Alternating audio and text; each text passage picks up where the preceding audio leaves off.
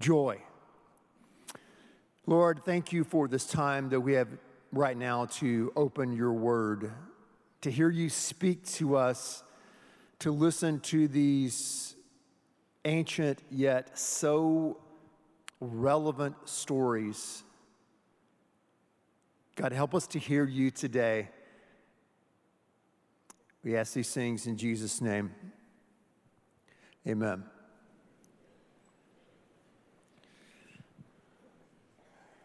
When I was 13 years old, my brother and I walked into a movie theater. We had no idea about this film. We simply liked sports. We heard it was a sports film. And we sat down there and got real dark as it does. And then all of a sudden, you could hear the trumpets sound. And you could see the screen that was black have these white block letters.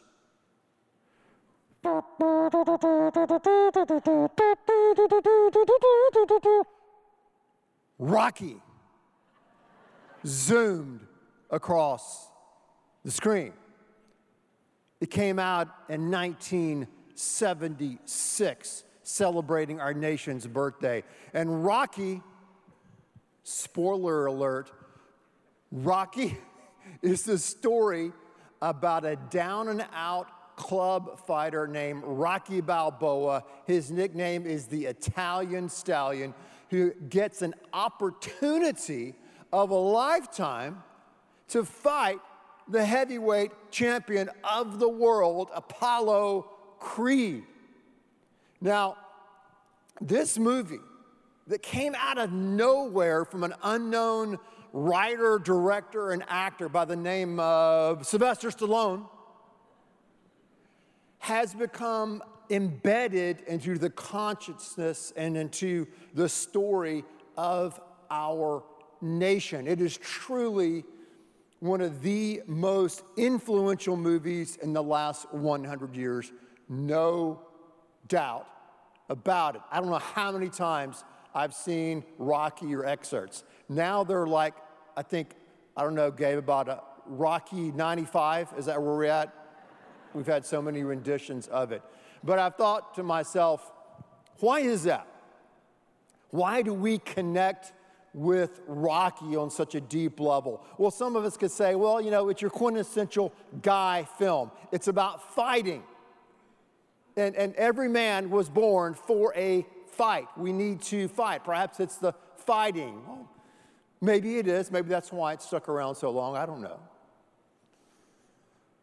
Others would say, no, it's the training scene, right? Nothing inspires you more to get in shape and to lose weight than old Rocky, who was way out of shape, who couldn't do anything with those gray warm-up pants, trying to jog down the streets of Philadelphia, eating those delicious raw eggs, drinking them in that glass, right? Having old Mickey, his trainer, yell at him, trying to get into shape. Maybe it's the training and the triumph of finally climbing those steps in Philadelphia and raising his hands. Maybe it's that. Others would say, no, that's not why Rocky has lasted so long. Rocky has lasted so long, Ben. Come on, you idiot. It's a love story. Yo, Adrian, right? That's why Rocky sticks. He falls in love with this girl, Adrian. He's working in a pet store. She's hiding behind these glasses and this hat, and he falls in love with her. He fights for her. It's the love story, right? That's why we connect with this. That's why it's so iconic. That's why after decades and decades, when you're flipping around, we'll all pause a little bit on Rocky. Well, those are some valid reasons. Perhaps they're right. But I want to argue that the reason Rocky is such an enduring story is because it is a comeback story. And everybody loves a comeback story. Just when you think all is lost, just when you think there's no way someone can make it, boom, they make a dramatic, life-changing, inspiring, hope-filling comeback. Everybody loves a comeback story. Perhaps you're here today saying, man, I need a comeback story in my life. Again, we're on Rocky 95. There are more than one comeback stories in our life. Or maybe I'm praying for someone I know for a comeback story. What does that look like? What are the ingredients involved in a comeback story? If you have a Bible, open your Bible to the book of 2 Corinthians. When I get to heaven, and if I have an opportunity to talk to Paul, which I don't know if I will or not, he's probably in an entirely different zip code and country than I will be. I would say to him, respectfully, Paul, you never should have written this letter, 2 Corinthians. The Corinthians were a bunch of goobers. They were a bunch of haters. They were criticizers. And no matter what you said in this book to defend yourself, they were simply not going to listen. But then I'll say, I'm glad you wrote it. It's one of my favorite books in the Bible. So, 2 Corinthians 12, verses 8 following. Three times I pleaded with the Lord to take it away from me. There have been libraries full of books and dissertations trying to figure out what the it was. What was Paul's thorn on the flesh? We don't know. But we do know that he asked God over and over and over again, God, please take this away from me. Take away this hardship. Take away this ongoing chronic pain. God, take it away. Verse 9. But God said, Christ said to me, basically, no, but my grace is sufficient for you. For my power is made perfect in weakness. Therefore, I will boast all the more gladly about my weaknesses so that Christ's power may rest on me. That's why, for Christ's sake, I delight in weaknesses, in insults, in hardships, in persecutions and difficulties. For when I am weak, I am strong.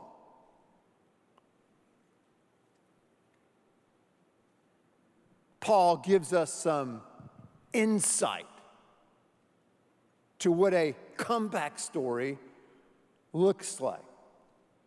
The ingredients, if you would, to a comeback story.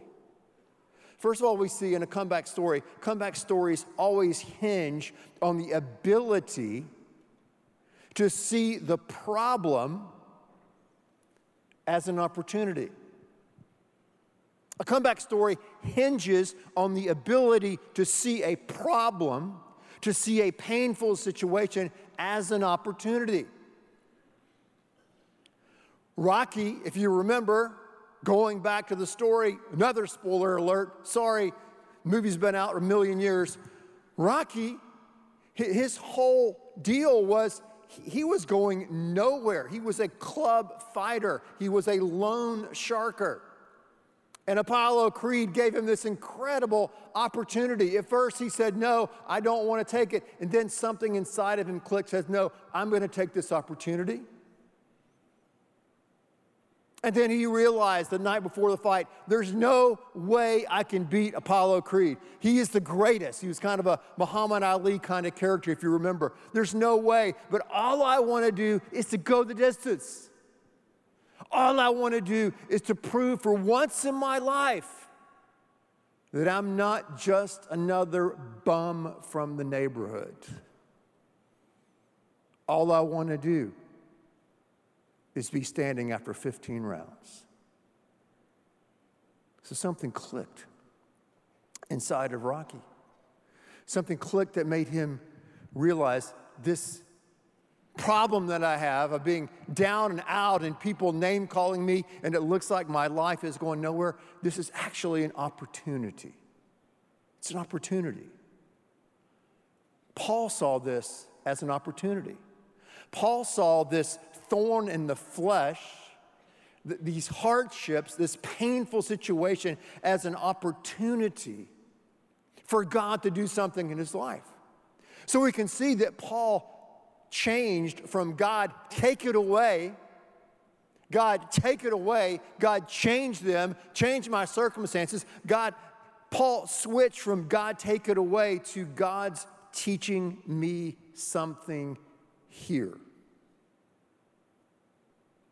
This is an opportunity, Paul said, to trust. This is an opportunity to experience God's power and God's grace in a horrific, difficult, painful situation. He saw the problem, the pain that wouldn't go away as an opportunity to experience the grace and power of God.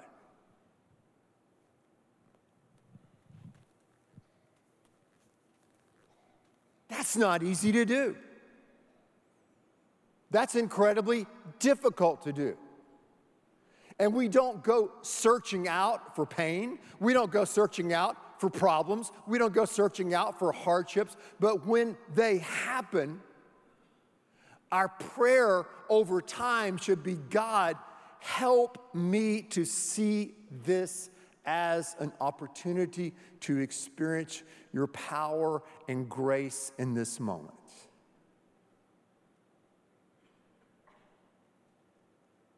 Comeback stories. You know them.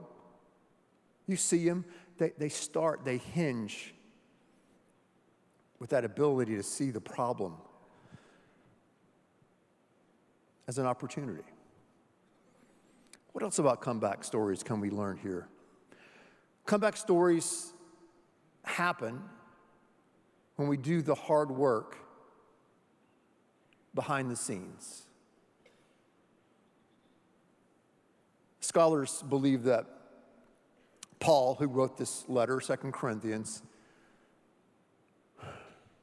was around 30 when he had that Damascus Road experience. He went from being a persecutor of Christians to becoming one, and he was blinded by the light, and he was called out when he was around 30 years of age.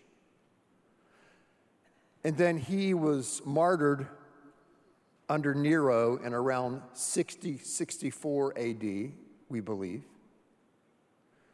So we can see he had, 34 years to learn how to follow Christ. But what we don't talk about a lot, we get hints of this in the book of Galatians, that Paul had a period that we believe of 9 years. 9 years after the Damascus Road experience, where Paul lived in utter obscurity, where Paul prayed, where Paul learned, where Paul studied the scripture year after year when no one was watching, and God spoke to him and God led him for 9 years. Let's say 9 years together. 9 years. I know it's hot. Let's try it again. 9 years. 9 years. 9 years. He spent praying. 9 years he spent preparing. 9 years he spent getting up early, praying, going to work, doing his thing, waiting to see what God would do next. Hard work behind the scenes. Remember old Joseph, coat of many colors? Had the great dream, man, I'm going to make you a great leader, Joseph. What happened to Joseph? He was sold into slavery, taken to a foreign country, had to learn a new language, a new way, was a servant in a household, got accused of sexual harassment, was thrown into prison. He spent years, not knowing where his life was going, not knowing what was happening next, not having any connection, any encouragement. He found himself forgotten in a prison years. But he kept trusting God. He knew God was with him. He did the hard work behind the scenes. So if we're going to be a part of a comeback story, we have to learn how to obey God in the dark. Obey God in the dark. Long obedience in the same direction when no one is looking, when no one is clapping, when you don't know what the end result will be. We continue to follow him in the dark. We do the hard work when no one is looking. Now, in Rocky, we got to see that, right? That's inspirational. We got to see him get up early. We got to see him guzzle those raw eggs down his throat. We got to see him run those streets and do that training and all that. But a lot of times we don't see that. We don't see the rehab. We don't see the chemo. We don't see all the things that happen behind the scenes that allow someone to have a comeback story.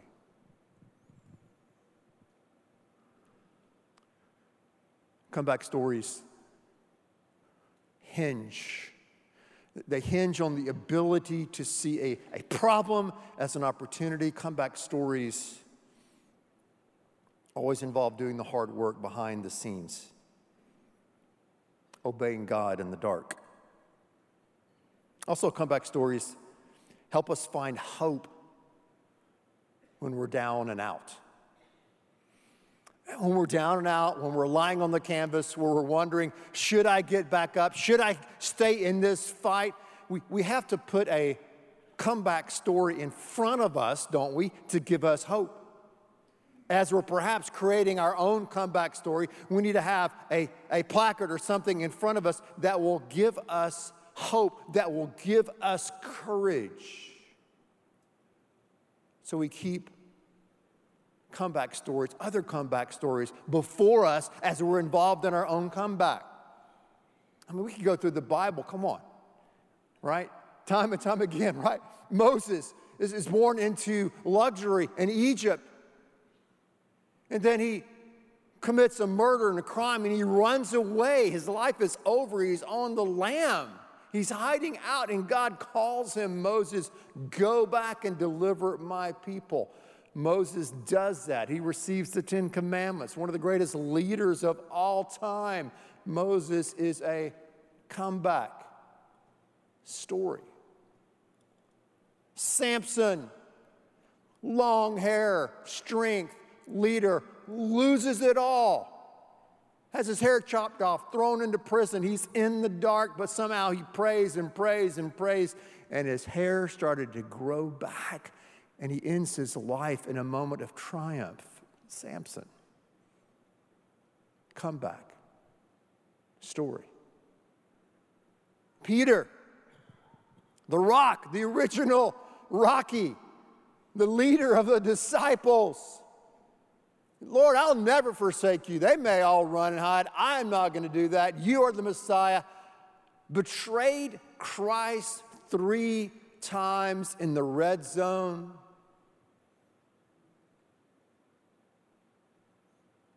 But Christ restored him.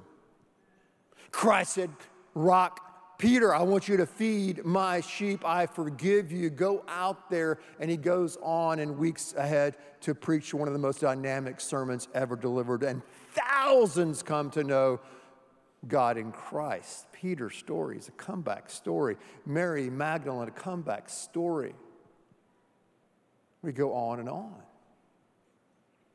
Find a comeback story in God's Word that you connect with, that speaks to you, one that you can go back to over and over and over again, that gives you hope to get up off the canvas, hope to get back in the game, hope to get back in the fight and to carry on. Comeback stories, you have to put them before you.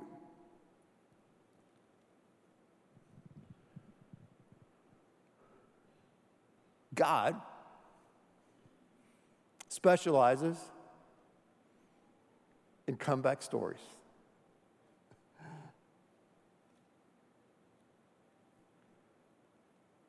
Isn't that great? You know, as you look around you here today, you're surrounded by people with incredible comeback stories. Incredible comeback stories. The comeback from amazing odds were stacked against them. And God did a tremendous work in their life, and they saw this as an opportunity for growth and to experience His grace, and they've done the hard work in the dark when no one's looking.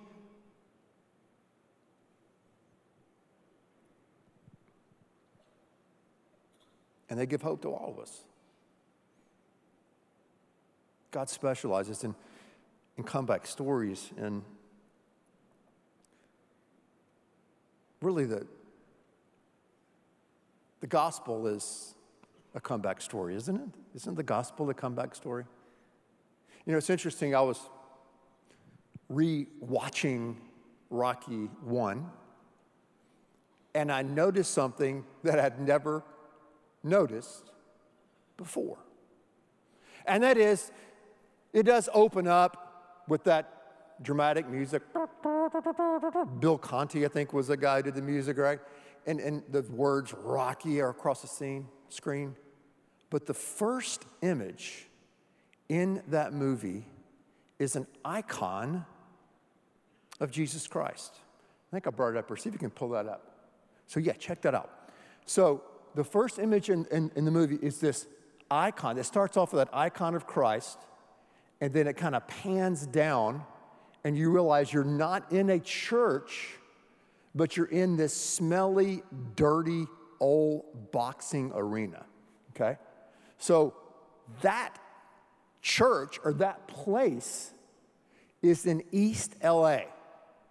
And in 1924, it was converted from a church, probably an Eastern Orthodox church. It was converted from a church to a boxing arena. Oscar de la Hoya trained there when he was a kid. So it's really interesting that Sylvester Stallone chose to begin the movie with this icon of Christ. And as you pan down, there's that word, resurrection. Not bad for an unknown writer, right? What was he saying? He's saying the story you're about to see is a resurrection story. The gospel is a comeback story. It's the story of God come down to earth and His Son. Everybody starts speaking and pushing back against Him. He is innocent. He is perfect, but He is taken up and put on a cross. He is crucified. It looks like all is done. It looks like that He has been KO'd by the religious leaders. He's been KO'd by the politicians. He's been KO'd by the devil himself. But on that third day, He had a comeback, right? He had a comeback.